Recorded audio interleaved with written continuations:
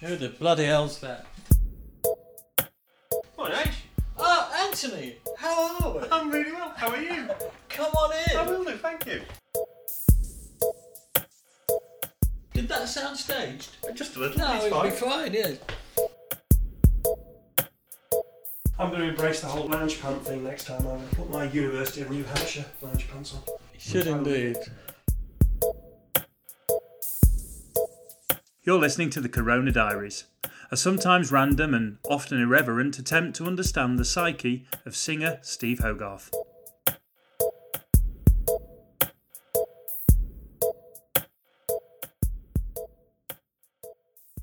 Hello and welcome to chapter 107 of the Corona Diaries. Gosh, I'm 66. Well, I was going to say, this is the one where we can wish you happy birthday because the other one was too far away. Yeah. This one's close enough, isn't it? Because it's just a day or so gone, isn't it? Just this minute have I become 60. Well, not just this minute. When was it? Saturday. Yes, Saturday. I had a lovely time. I'm at that age now, but you know. We had a lovely day. Yeah, I've just in a deck chair with a blanket over my knees. Have you got one of those blankets? No. Those travel blankets? Oh, Lynette has probably got at least 6. You know, you can't get anything in the boot of our car because it's always already full of just shit like that. Things you might need while you're out and about. Yeah, and they're all in little crates and whatnot as well because she's sort of quite organised with the car in the car area. So there's, I don't know what's in any of them. Are you always ready for an impromptu picnic? Antifreeze, scrapers, Antifreeze. and blankets. There's probably spade? Yeah, picnic chair. You know, I don't know what all of it is. I know it all has to come out every time we go anywhere because you can't fit any suitcases in. So then it all has to come out. The rest of the time we just drive it about. And it's not because you've nowhere for it in the house. She genuinely thinks you might need it while you're out and about. She does. And also she's a big believer in the charity shop. You know, whenever we've got too much stuff, which is all the time, on account of the fact that more stuff arrives all the time, then there's the charity shop to consider. So then there's always a lot of stuff to go to the charity shop, which goes in the boot of the car and never gets to the charity shop, which I load in and out every time we go anywhere as well, whilst muttering to myself, why don't we ever take this to the charity? Of course, I could do it. So, you know. But our charity shops around here are very temperamental. You know, they're prima donna charity shops. And you go with your stuff and they go, oh no, we can't take that between 10:30 and 3:15. Yeah. We only accept those from 9:05 until 9:07. So, you know, you've got to get in the queue with everybody else. And then, oh no, it's 9:08 now. We can't take that. Or they'll say, oh, we can't take that. We don't take those or whatever, you know, standard lamps. Foot spas. We can't take a foot spa. It could be an electrical risk. So you go, oh, all right. And what about a bedside lamp? Oh, no, could be an electrical risk. And you go, oh, okay. What about a pair of jeans? Yes, we do take jeans, but not at 9:09. No. And so not in that size. Just dropping anything off is fraught with. I'm a big believer in fly tipping.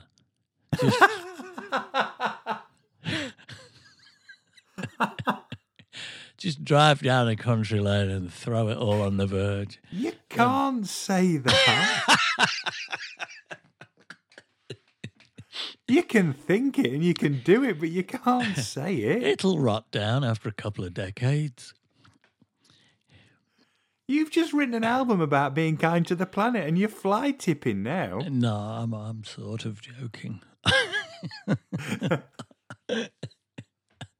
Oh, there's a lot of scope in the phrase "sort of." Yeah, the next album's about fly tipping, Is it? basically. Yeah.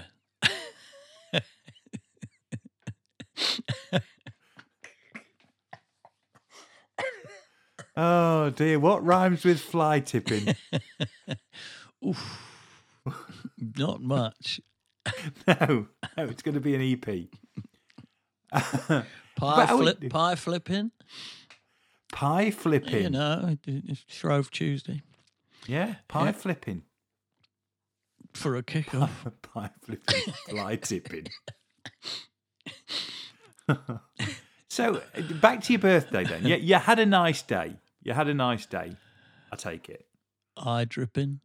Me eye dripping. Yeah, eye dripping. Yeah. I can't think now. I've got a head full of rhymes for fly Rhyme for tipping. fly You've only got tipping. yourself to blame. I'm out of commission for at least 10 minutes. What You're was off for the a stroll with what- your fly tipping What was rhymes. the question? Did you have a nice birthday? Oh yeah, a lovely time. Yeah, lovely time. Our Jill came over from. She came down from Donny with her husband Rich, who seemed to be allergic to something, and his eyes swelled up. Right. So poor old The Rich, South, probably. could have been anything. He had to keep going and lying down in a dark room, which was a shame. My friend Tom, the actor, who is now not an actor but is a psychotherapist, the lunatics have taken over the asylum. He came with his little boy Theo, and Tom is extremely good value as a human being. And who else? Niall and Sophie and Dan and grandson Ronnie. So we had a lovely time, and the good Lord above blessed me with a fabulous day. He did. He blessed you with the best day of the year so far, didn't he? He did, yeah, and it was just lovely. So we all sat in the garden, and I think we started with. I think I might have started with. I broke with tradition and had a Corona, and then moved on to gin Hassers. Which is this sort of Danish thing to do with gin. And then I moved on, I think, to more gin. So that was lovely. Had a lovely gin-soaked sort of day. Lynetta made me the legendary lemon drizzle. Sophie gave me a great card that just said, if you ever see me running, please kill whatever's chasing me, which I thought was quite apt in my case. Oh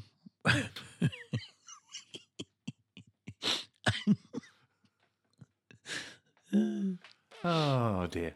Well, I'm pleased you had a nice day, and you were blessed with the weather. Yeah. But you're back in the thick of it now. Because am I hearing right? Have you got band rehearsal today? I forgot Gay, Nick and James as well. We've got a gay couple in the village called Nick and James. Everybody knows, Who, because that's how you introduce them every time. Right. Everybody knows. Nick and James. Nick and James. I can leave it at that now. You can leave it at that now. Well, they came over and they're great value as well, and Yes.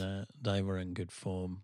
And Nick said he wanted me turf, but he never took it.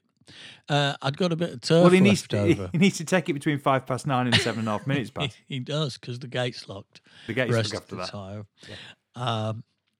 What was the question? I don't know. Band rehearsal. Oh, I hear yes, a yeah. rumour you're rehearsing We had to rehearse yesterday, so as you can imagine, Did you? That was a little bit. on a Sunday. I was a bit foggy after a birthday. We had to rehearse yesterday because the Gears only just got back from the cruise, and then yes.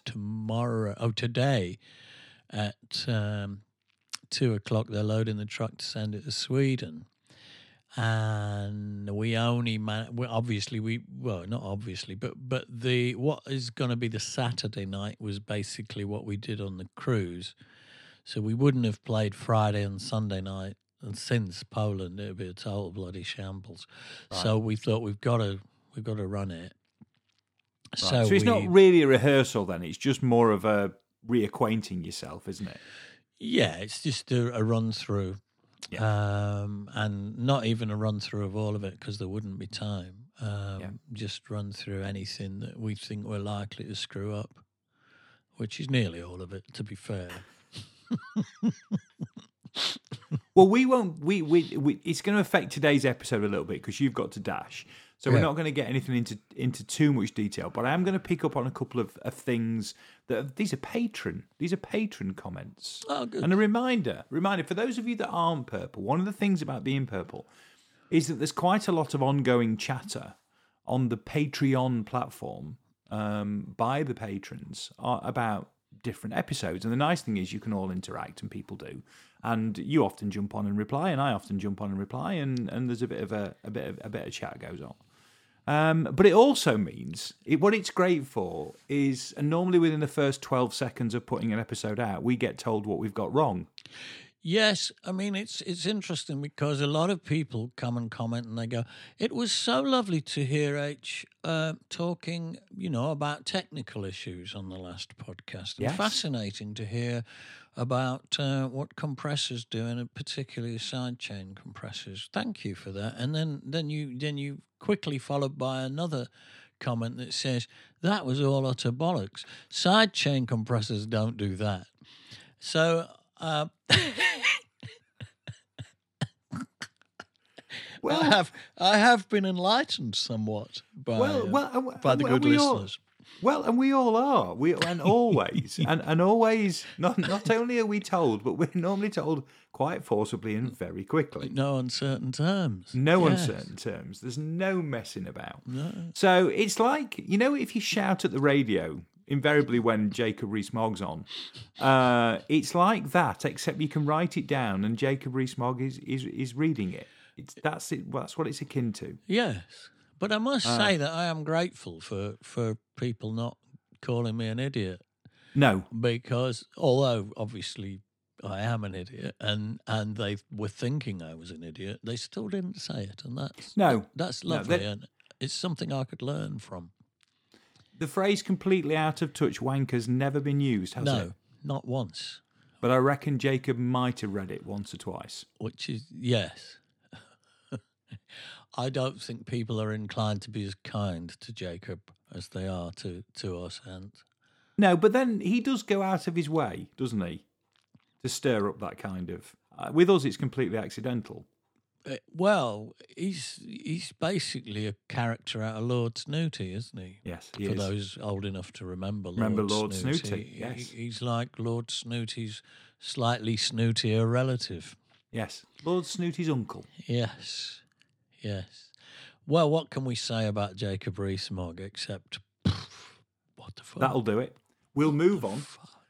Right. We'll move. Anyway, so back to the patrons. So we've got a couple of comments I want to just throw into the mix. So Justin Beanie. Oh yeah. Bless him. Morning, Justin. Morning, Justin. Thanks for getting in touch. Even though he tells me off, forgive me, Ant, but you're slacking. Slacking. Now that's a Jacob Rees-Mogg phrase, if ever there was one. Of course we're slacking. You don't think we got where we are by not slacking? Yeah. We didn't get to where we are Don't today. be ridiculous. Right, preparing. The obvious somewhere else question has to be, why has the band never played the album in full at a weekend? Now, I will tell you the answer to that, because we contemplated doing that in this weekend, the one we're about to embark upon, and we went, oh no, we've done that before. But we hadn't. But we thought we had. What a classic Marillion answer that is. So in short, Justin, it's because we thought we had. But it turns out we haven't. So we will now we know we haven't, and now we're even unanimous on that. We will at some point do that. I could have sworn we. In fact, I might have been one of the people going, we've definitely done all that. I remember it distinctly, but apparently we haven't. And I bet when you said that, you all said, not only have we done it, but we've done it really recently as well. I think I might have said that as well, yeah. It was only a few years ago. Let's do Season's End. We've never done that, we said, Yeah, which we have. About 12 times. Yeah. So, And that's not to denigrate Season's End. We all love hearing Season's End every time we do it. no, it's just that every time we do it, we think it's for the first time. Yes, yes. Bit of a loop going on here. Oh, God. The other purple comment came from Peter Davis. Now, this is quite a long paragraph, so I'll break it down into bits so I can understand it. Thought I would mention there are 2 other Somewhere Else tracks which were released as B-sides to Thank You, Whoever You Are. Say the Word and Circular Ride. Yes. And we didn't mention Circular Ride, which is bizarre because it's one of my favourite tracks. Yeah. And I've mentioned it so many times in the past and then didn't actually mention it around the time it actually came out. But here we go. So Say the Word and Circular Ride were both slated for an EP release in late 2005, early 2006. Still with us? Mark's book says Ian was not happy with Say the Word. He wasn't. And that may have influenced the decision to not release the EP.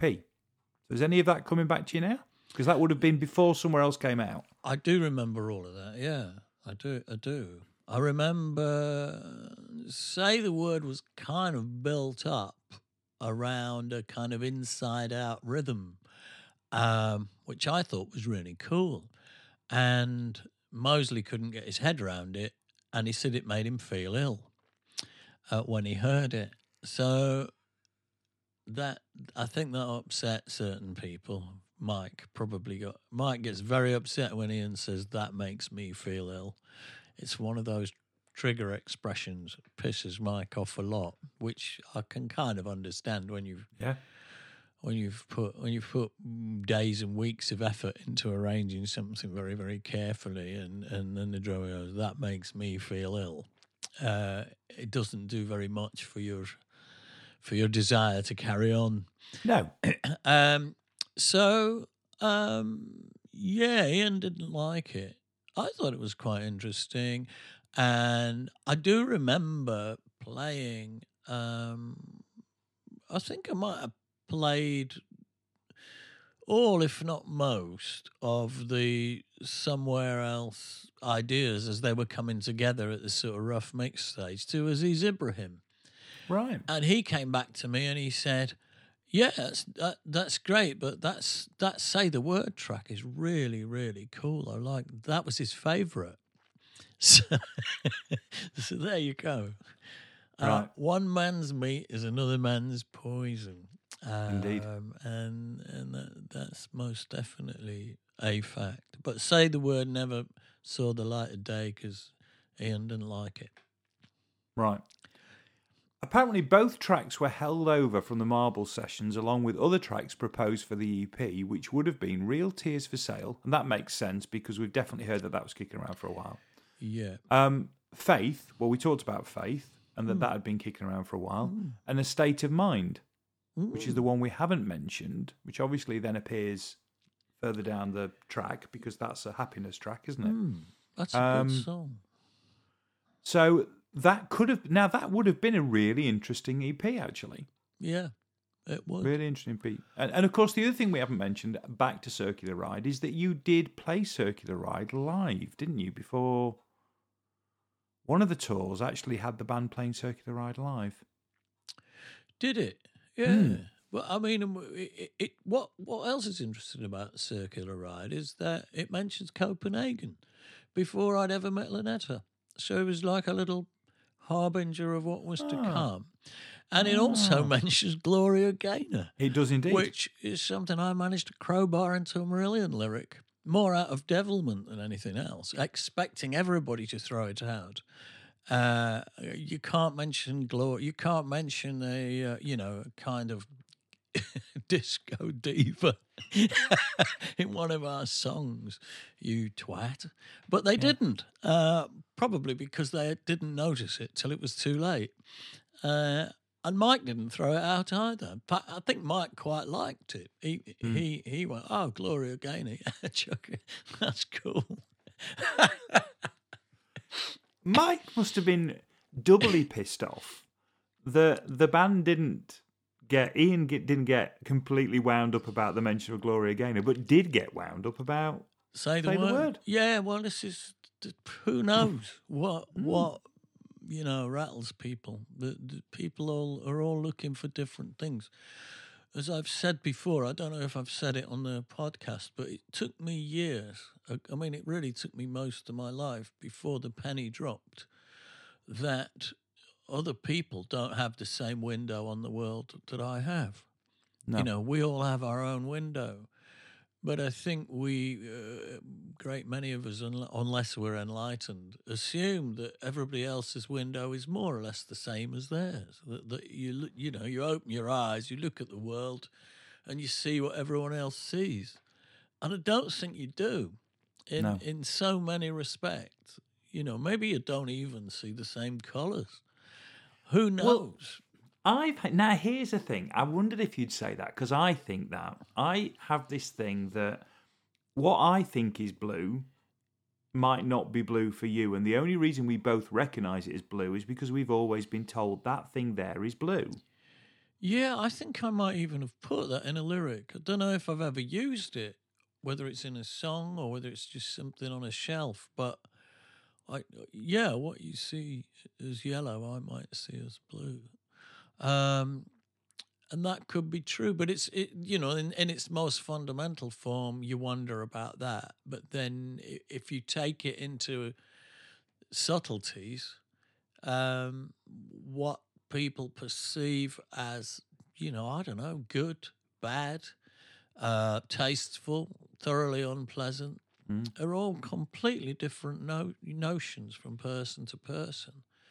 And yet, because those things are so obvious to me, for instance, I just assume everybody else feels that way. And it's taken me half of my life to realise that they don't, and that you've got to respect it as much as is possible. You've got to respect other people's window on the world, which is not yours.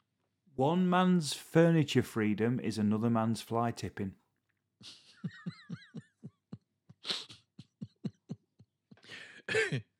Shall I carve that into granite? You can do if you like. Put a little sign on the village green. Again, they'd be all full of old sofas and mattresses the following day. No furniture freedom. Anyway, back to Peter Davis, because he's still going. This is a really good update from Peter. Thank you, Peter. The sleeve notes for the Mr. Taurus, The Making of Somewhere Else CD say a total of 21 tracks were recorded for Somewhere Else. Right. You see. And we haven't got a clue what about 8 of them are. No, it's amazing, isn't it, how little I know about the band that I'm in. I've said this before as well, that I once heard an interview, or I read an interview with John Lennon, and he didn't know which albums the songs were on. And I remember thinking, Christ, what a casualty, he must have dropped a lot of acid. And I'm exactly the same now. I don't know I don't know what half the songs, whether they were released or not. But just because it's written down, or just because somebody said it previously, doesn't mean the previous account was true. You might be getting the truth today. I think we are getting the truth today, Anthony. But it's just a feeling. It's not a memory. But I did read that message from, was he Chris? Peter Davis. Peter Davis. See, Chris, like I said. Yes. And well, his middle name might be Chris. We'll know by Friday morning. Or Chris could have just been a twitch that I was having on the way to Peter Davis. Yeah, I did read that, and I thought that all rings a lot of bells. Right. So, yeah, stay. But just because it's written down, folks, doesn't mean it's true. Just because somebody said it doesn't mean it's true. I did once look down from an aeroplane and see paradise, and then I thought it's almost a shame to land when it looks like that from up here. They probably think that on the ISS. They're probably going around the planet, looking down on Earth, going, It's almost a shame to go back. Well, particularly if they get the Daily Mail sent along. I think I wouldn't go back at all. Looks great from up here. What a shame about all the fly tipping. You can see that fly tipping from the moon. The Great Wall of Old Sofas. That actually is going to be one of the song titles. On your fly tipping opus. We should stop about fly tipping. Just say no. Just say no. Don't do Don't that. fly tip. I was joking. Yeah, it's not. It's not a. Did I ever send you that picture where somebody had pushed a mattress out of a whatever, or discarded a mattress on the lane near where we are, and the way it had fallen kind of like an upturned L shape against a stone wall. Yeah. So you could walk through it. Oh yeah. It had created like a mattress gate. Handy for the kids. Yeah. It was complete, of the things you don't expect to see. Yeah.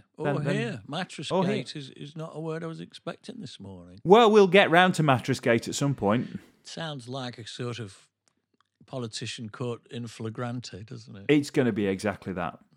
It's going to be exactly that. We've managed to get through 27 minutes worth of absolute drivel there. I don't know if we've moved the dial at all this time, have we? I think we're maturing. Right. Explain. I don't know. Like a blue cheese. I knew blue cheese was coming into that somewhere.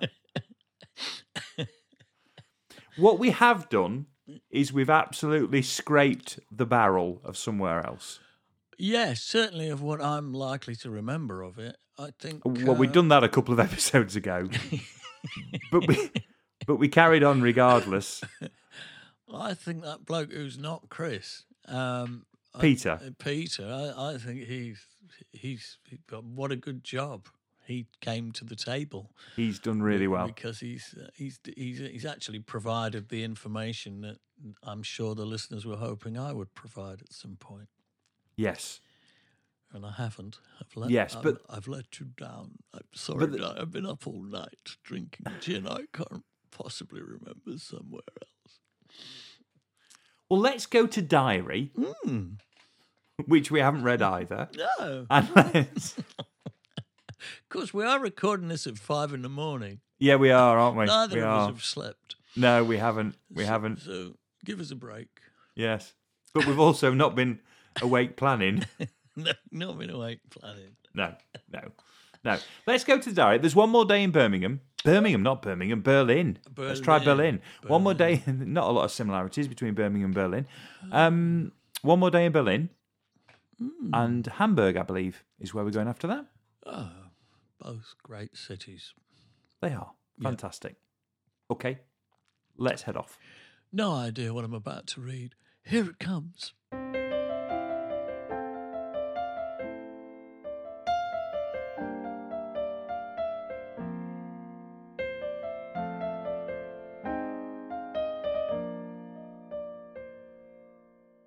Thursday, 6th of May. Berlin, Columbia Fritz. Woke up at 9 o'clock and decided that, lovely as it is, I'd had enough of room 427. So I showered, packed, and left the hotel at 10 with the crew. It was good to be back on the bus where I feel more comfortable. All my things are within reach and the scenery constantly moves. If I'm sleepy, I can hit my bunk and sleep. If I'm not, I can chat to the excellent boys in the crew, who are all interesting characters in their own way. We arrived at the Columbia Fritz, and I chatted to Simon Lake, truck driver, as we loaded in. He'd been hit by falling rocks during last night's journey. What are the chances of that happening, eh? I returned to the bus and spent an hour replying to an email interview for Spain somewhere. All's going well. We're getting great reviews in Spain and Italy at the moment, and I was told we were on the cover of the main Norwegian newspaper yesterday. Reviews, good or bad, don't mean much to me anymore, but good reviews help the marketing of the album, so it's good that they're good. Hung around at the gig all day. We're out of the centre of town here, so there was little point in going walkabout.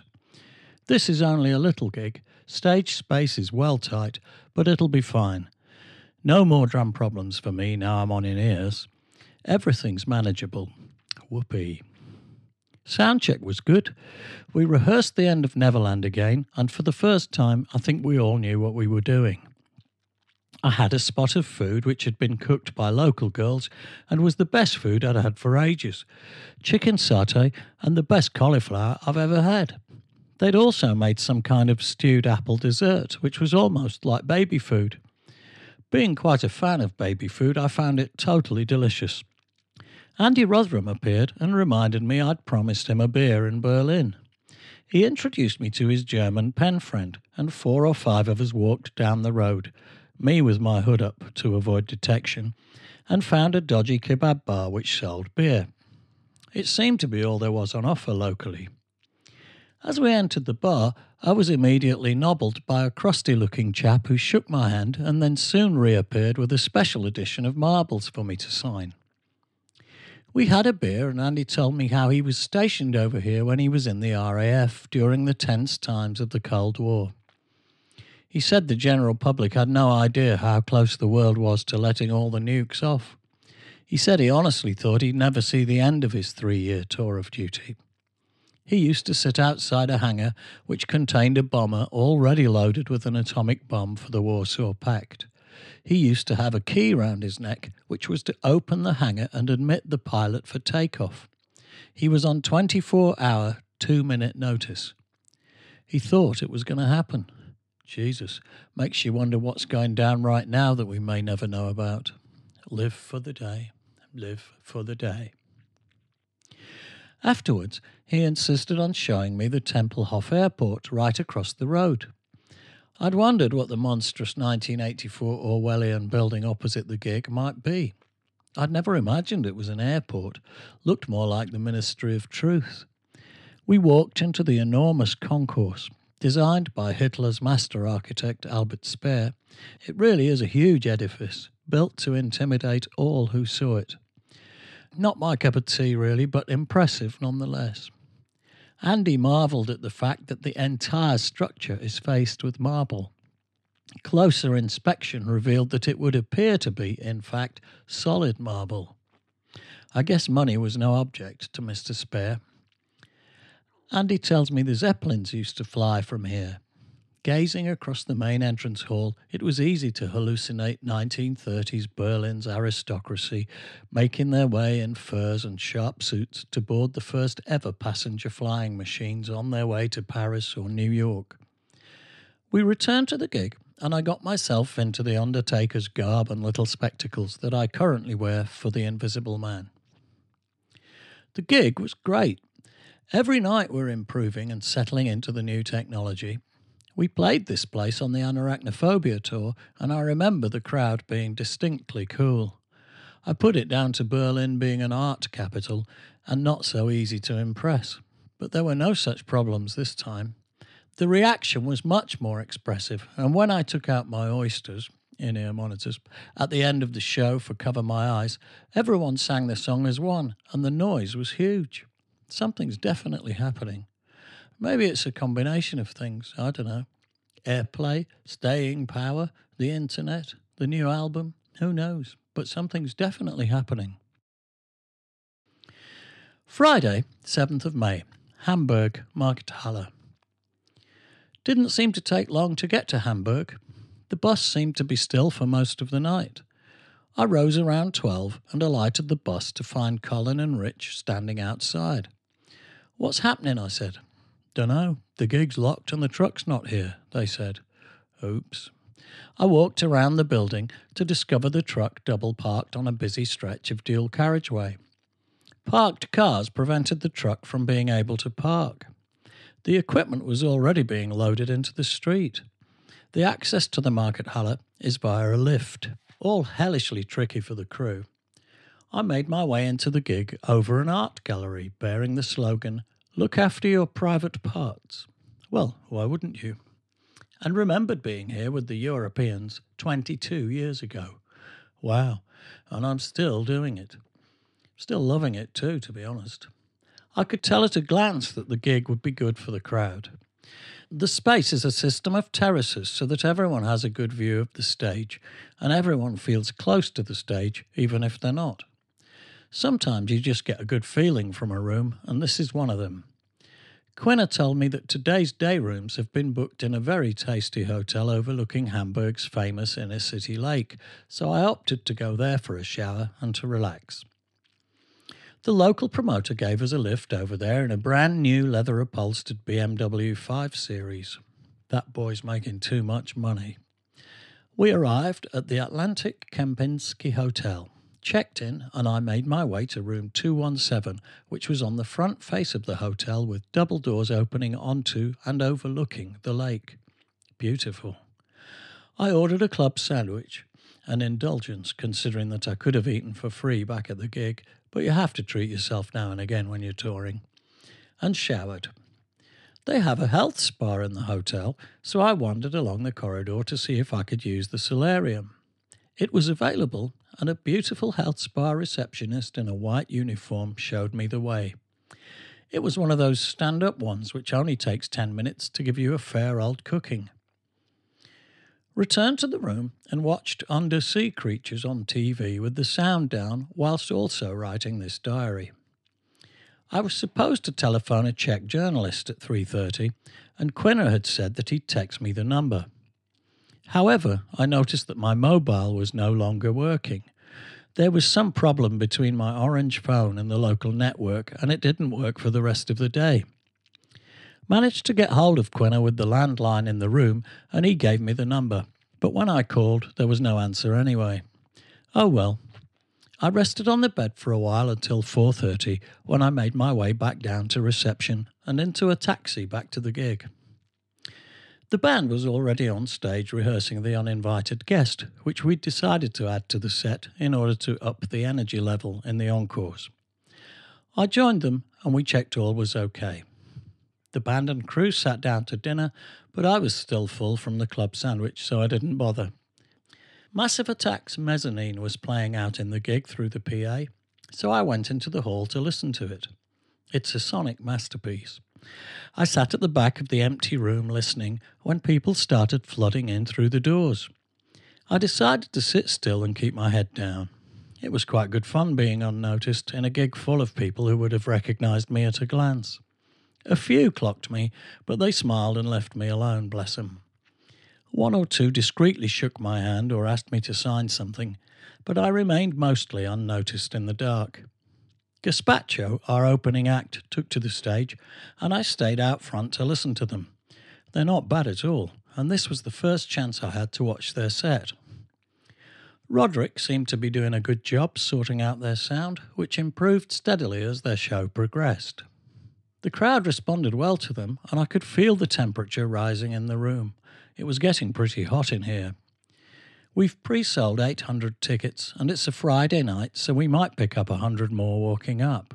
900 people in this room was going to be pretty packed, and as Gazpacho played, the crowd gradually swelled. I caught most of their set before being summoned by Quinna to meet and greet a couple of competition winners, so went backstage and said hello. Soon it was time to get changed for the show. I got into my stage clothes and we wished each other a good gig before taking to the stage. I'm pretty comfortable with the in-ear monitors now, and I was much more able to stay with the crowd tonight. The heat was intense and I could feel the sweat running down my back, legs and arms. I like it hot. Rock and roll's supposed to be about sweat. The new music was going down really well. I felt a surge of enthusiasm from the crowd as we played You're Gone, a sure sign that it's been picking up a little airplay here, and probably thanks to BFBS radio, which can be heard easily in this area. The second half of the show was even better received, and the new encores worked a treat. We are now encoring with Estonia, The Uninvited Guest, and finishing with Cover My Eyes, which everyone in the room sang at a deafening level. Brilliant. After the show, the crowd was baying for a further encores well after the equipment was unplugged and the drums dismantled. We've played Hamburg many times over the years, but I've never known a reaction like this in this city. When I removed my shirt after the show, it was as wet as if I'd been thrown into a river. What a great and memorable night.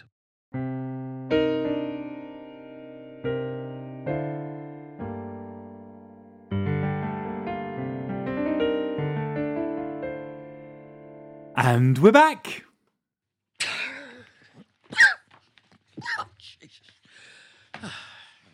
As every year goes by, that's a worse and worse idea. Yes, you never know how long you're going to be holding it. Yes.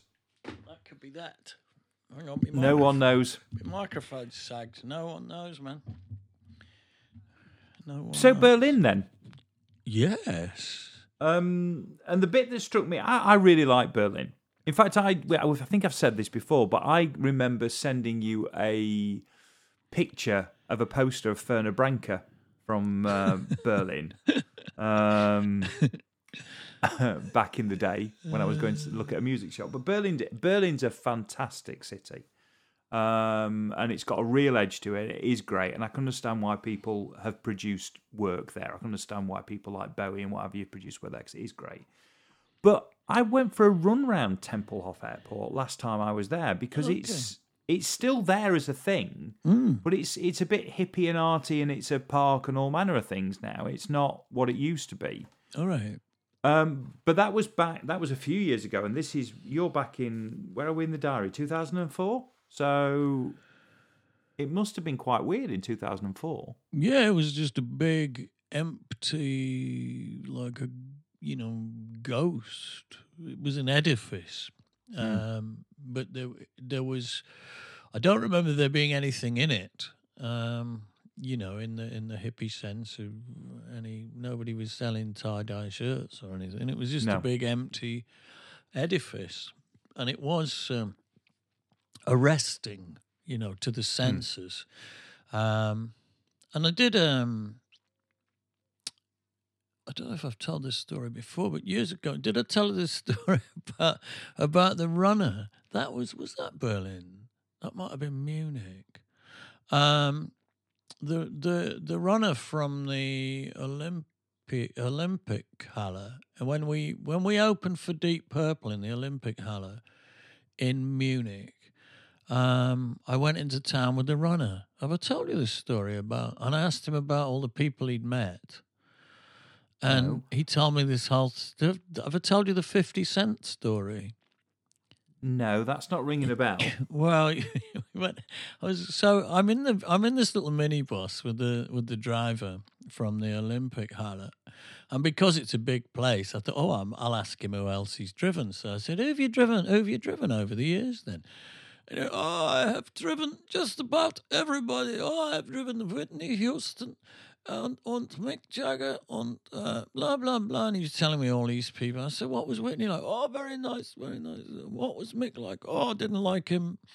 And blah, blah, blah. And then he said, but the nicest man I ever had in this minibus was 50 Cent. And I'm going, what, 50 Cent, gangster gun-toting rapper? He said, I would take that man home to meet my mother. He was the nicest guy, man. And apparently he took 50 Cent into Munich to the Nike shop to buy some new trainers. And when he got into this shop and got upstairs, and 50 Cent is this enormous guy. It's not like it's not like you wouldn't notice him. He stands out, doesn't he? Yeah, he's this huge geezer, and he sits down in the Nike shop, and this young shop assistant comes and asks him what he wants, and he tells the shop assistant what he wants, and they go and find a pair of these trainers in his size, these big sort of trainers, top of the pops, expensive ones. And he said the whole time that he's there doing this, there's this floor to ceiling poster of 50 Cent wearing the trainers that he's just asked to see, right, on the wall in the shop. And the kid never recognized him. He never turned around and went, it's the same guy. And no doubt 50 Cent could get his Nike footwear for free. In fact, they probably send him it by the cartload. But he'd obviously run out. And he was too much of a gent to sort of go, do you know who that is on the wall there, ringing any bells? He was too much of a gent to point out that it was him, and he was too much of a gent to expect to get them for nothing. He paid for them, he bought them, and then they left the shop together. Still with this, floor-to-ceiling 30-foot high poster of him on the wall. He was the nicest guy. He said, I would take this man home to meet my mother. But he also said, that the runner, that I think we drove past the law courts in Munich. I think they were the law courts. And he said that the Nazis had designed those as well. And he said, if you go into those buildings and go to the gents, or the restroom for our American listeners, he said the sinks and all of the sort of what would you call it? The what do they call it? Stuff in toilets. All of the sinks and the furniture in the toilets are all on a scale. They're all too big.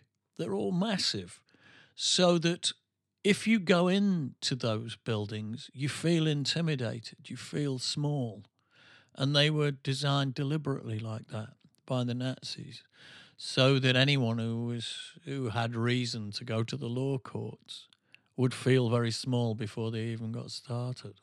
And I thought that was quite interesting, that idea of intimidation, but through design. And I think the Albert Speer thing of the Tempelhof airport was doing a similar thing. It was creating this huge edifice in which everyone would feel very small and in awe of maybe the government or their nation when they got in there, irrespective of who they were.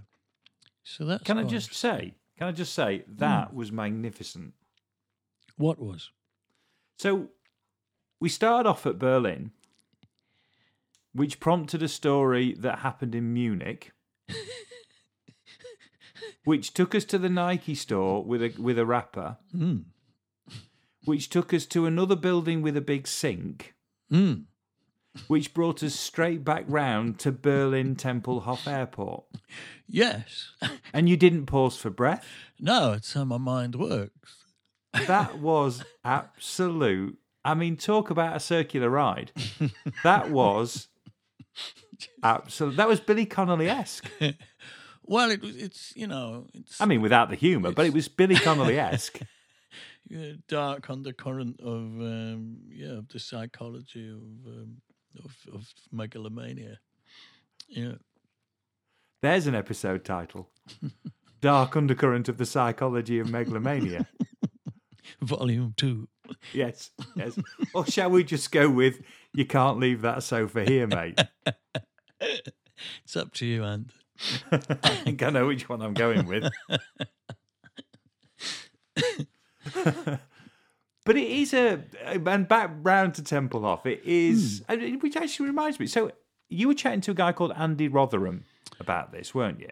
Yeah, well, Andy's immediate family. He's worked. I think he worked for the fan club for years, and then he fixes guitars. So he's slowly sort of come in house, and he's got a little workshop at Racket now, and he sets up guitars for us and looks after guitars when we're not on the road, and whatnot. And he's a top bloke. And he was I think he was in the RAF at one point. He was. And he told me that he used to sit in a silo with a key round his neck, which unlocked which was one of the processes of unlocking the nuclear bombs on their way to Moscow. And he said at that point in time, in the sort of late 70s, no one really realised how close we all were. He said, but we did. We could see how close we were. He said it was 50-50 every day whether or not it was going to happen at the height of the Cold War, which is pretty damn scary. And I think it's left a bit of a mark on him. He's still he's quite a contemplative sort of guy.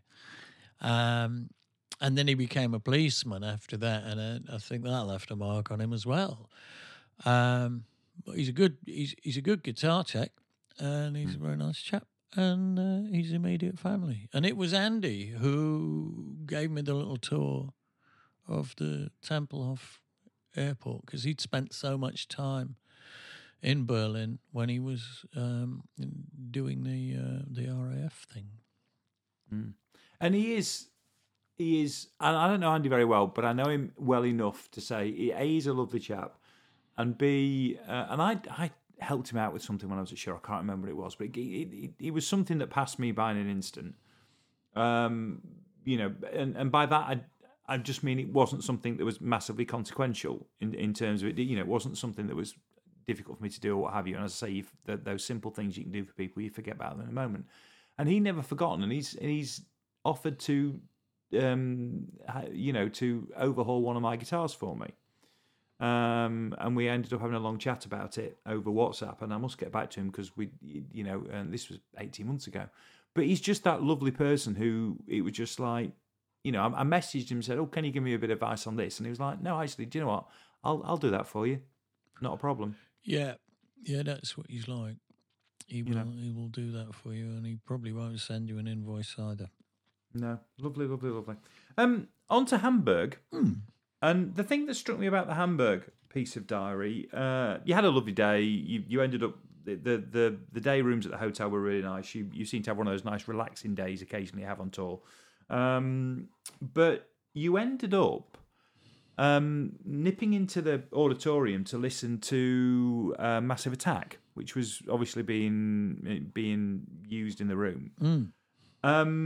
And found yourself kind of still in there when the audience got left in, and then sat down and, from what you said, listened to Gazpacho for the first time. Yeah, well, it wasn't for the first time, but I've heard them before. But it may have been for the first time on that tour that I sat there and listened to their set, which was really good. And it was just a little bit.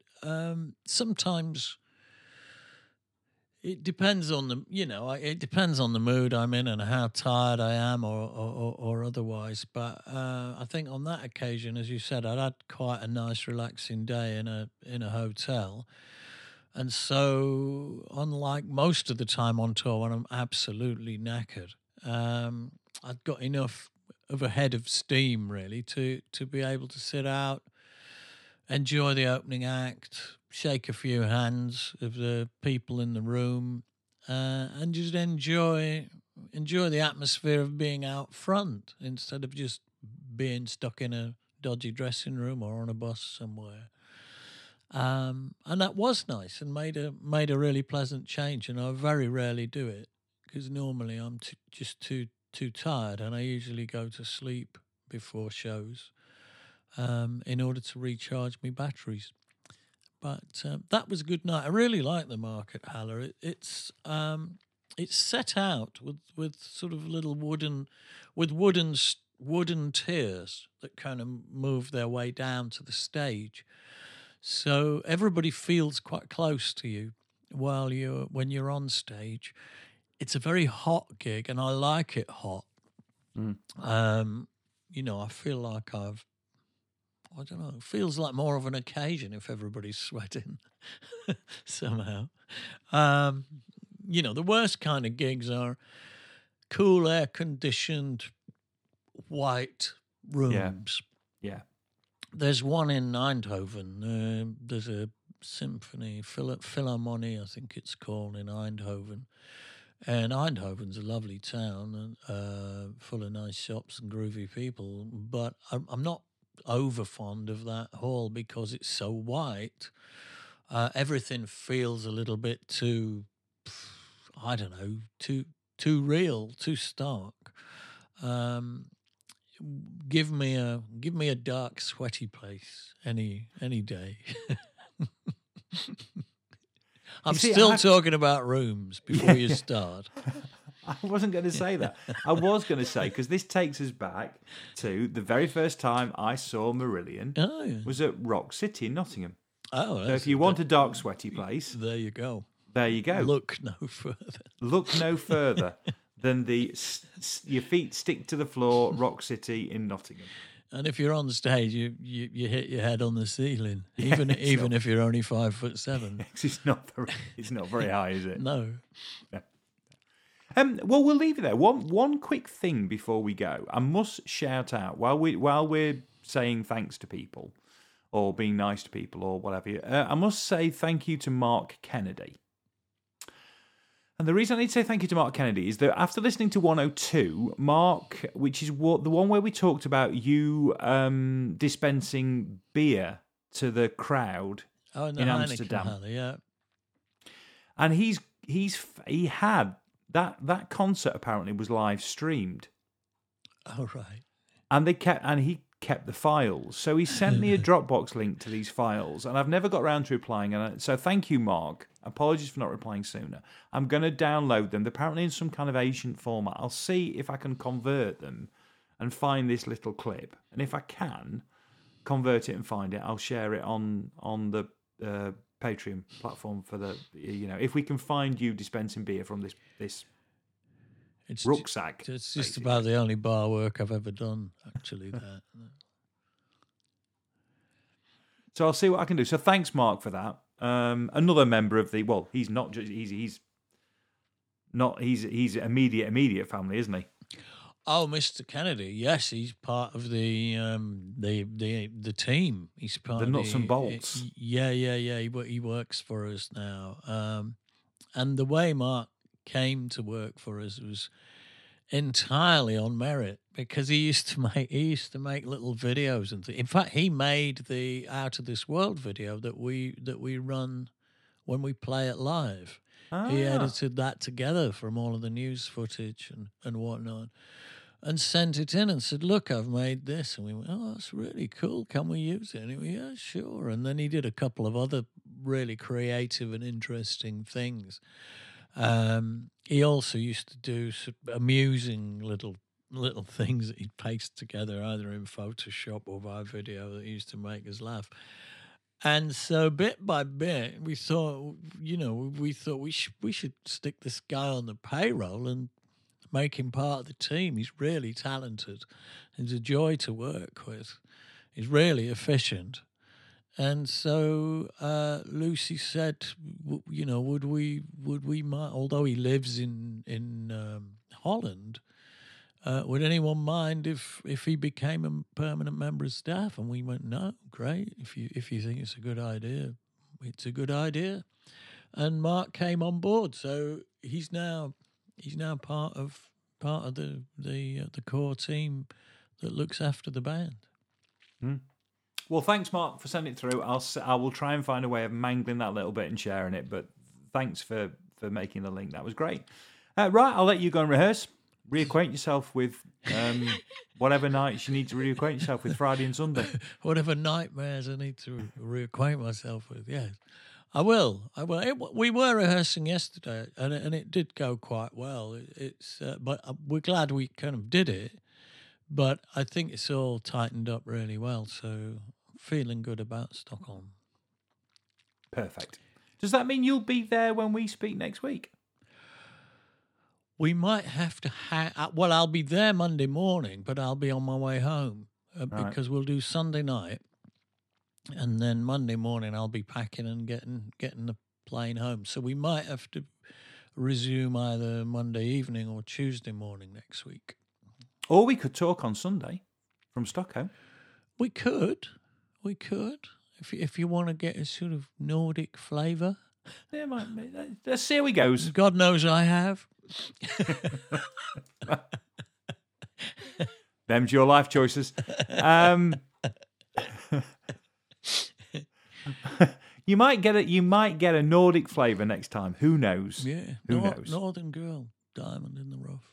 That was a Gallagher and Lyle song. That Harlow used to cover that, and back in the old, embryonic pub rock days. Absolutely. Gallagher and Lyle had a song called Northern Girl. Yeah, before you all turned on each other. Yeah. Okay. I'll see you for 108. Before the blood. Okay. Yes, I'll see you very soon, everybody. Do stay safe. Stay purple. Stay, just stay. Just stay. Toodaloo. You could be mean, and I'll be drunk all the time, 'cause we're lovers, and that is a fact. Yes, we're lovers, and that is that. And nothing could keep us together. We could beat them forever and ever. We could be heroes just for one day.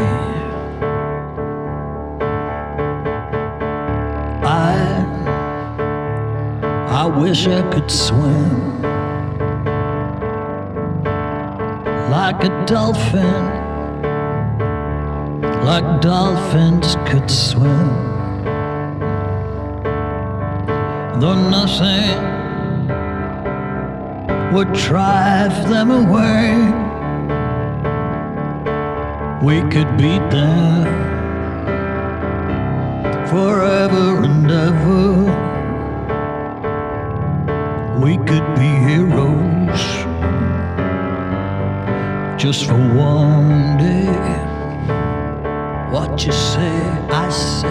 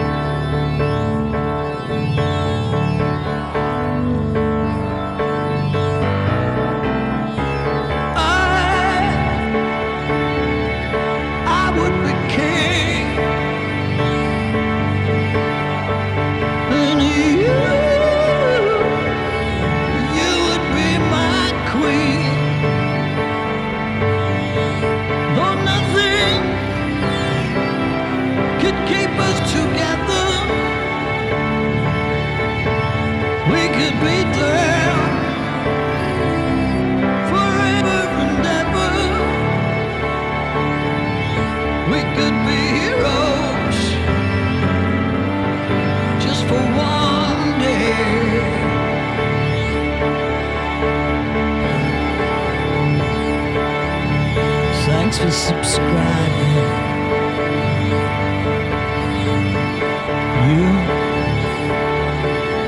Thanks for subscribing.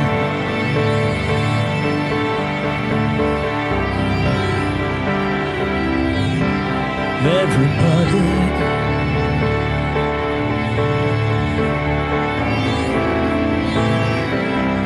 it's good to be purple. We could be heroes just for one day. We could be heroes just for one day. We could be heroes just for one day.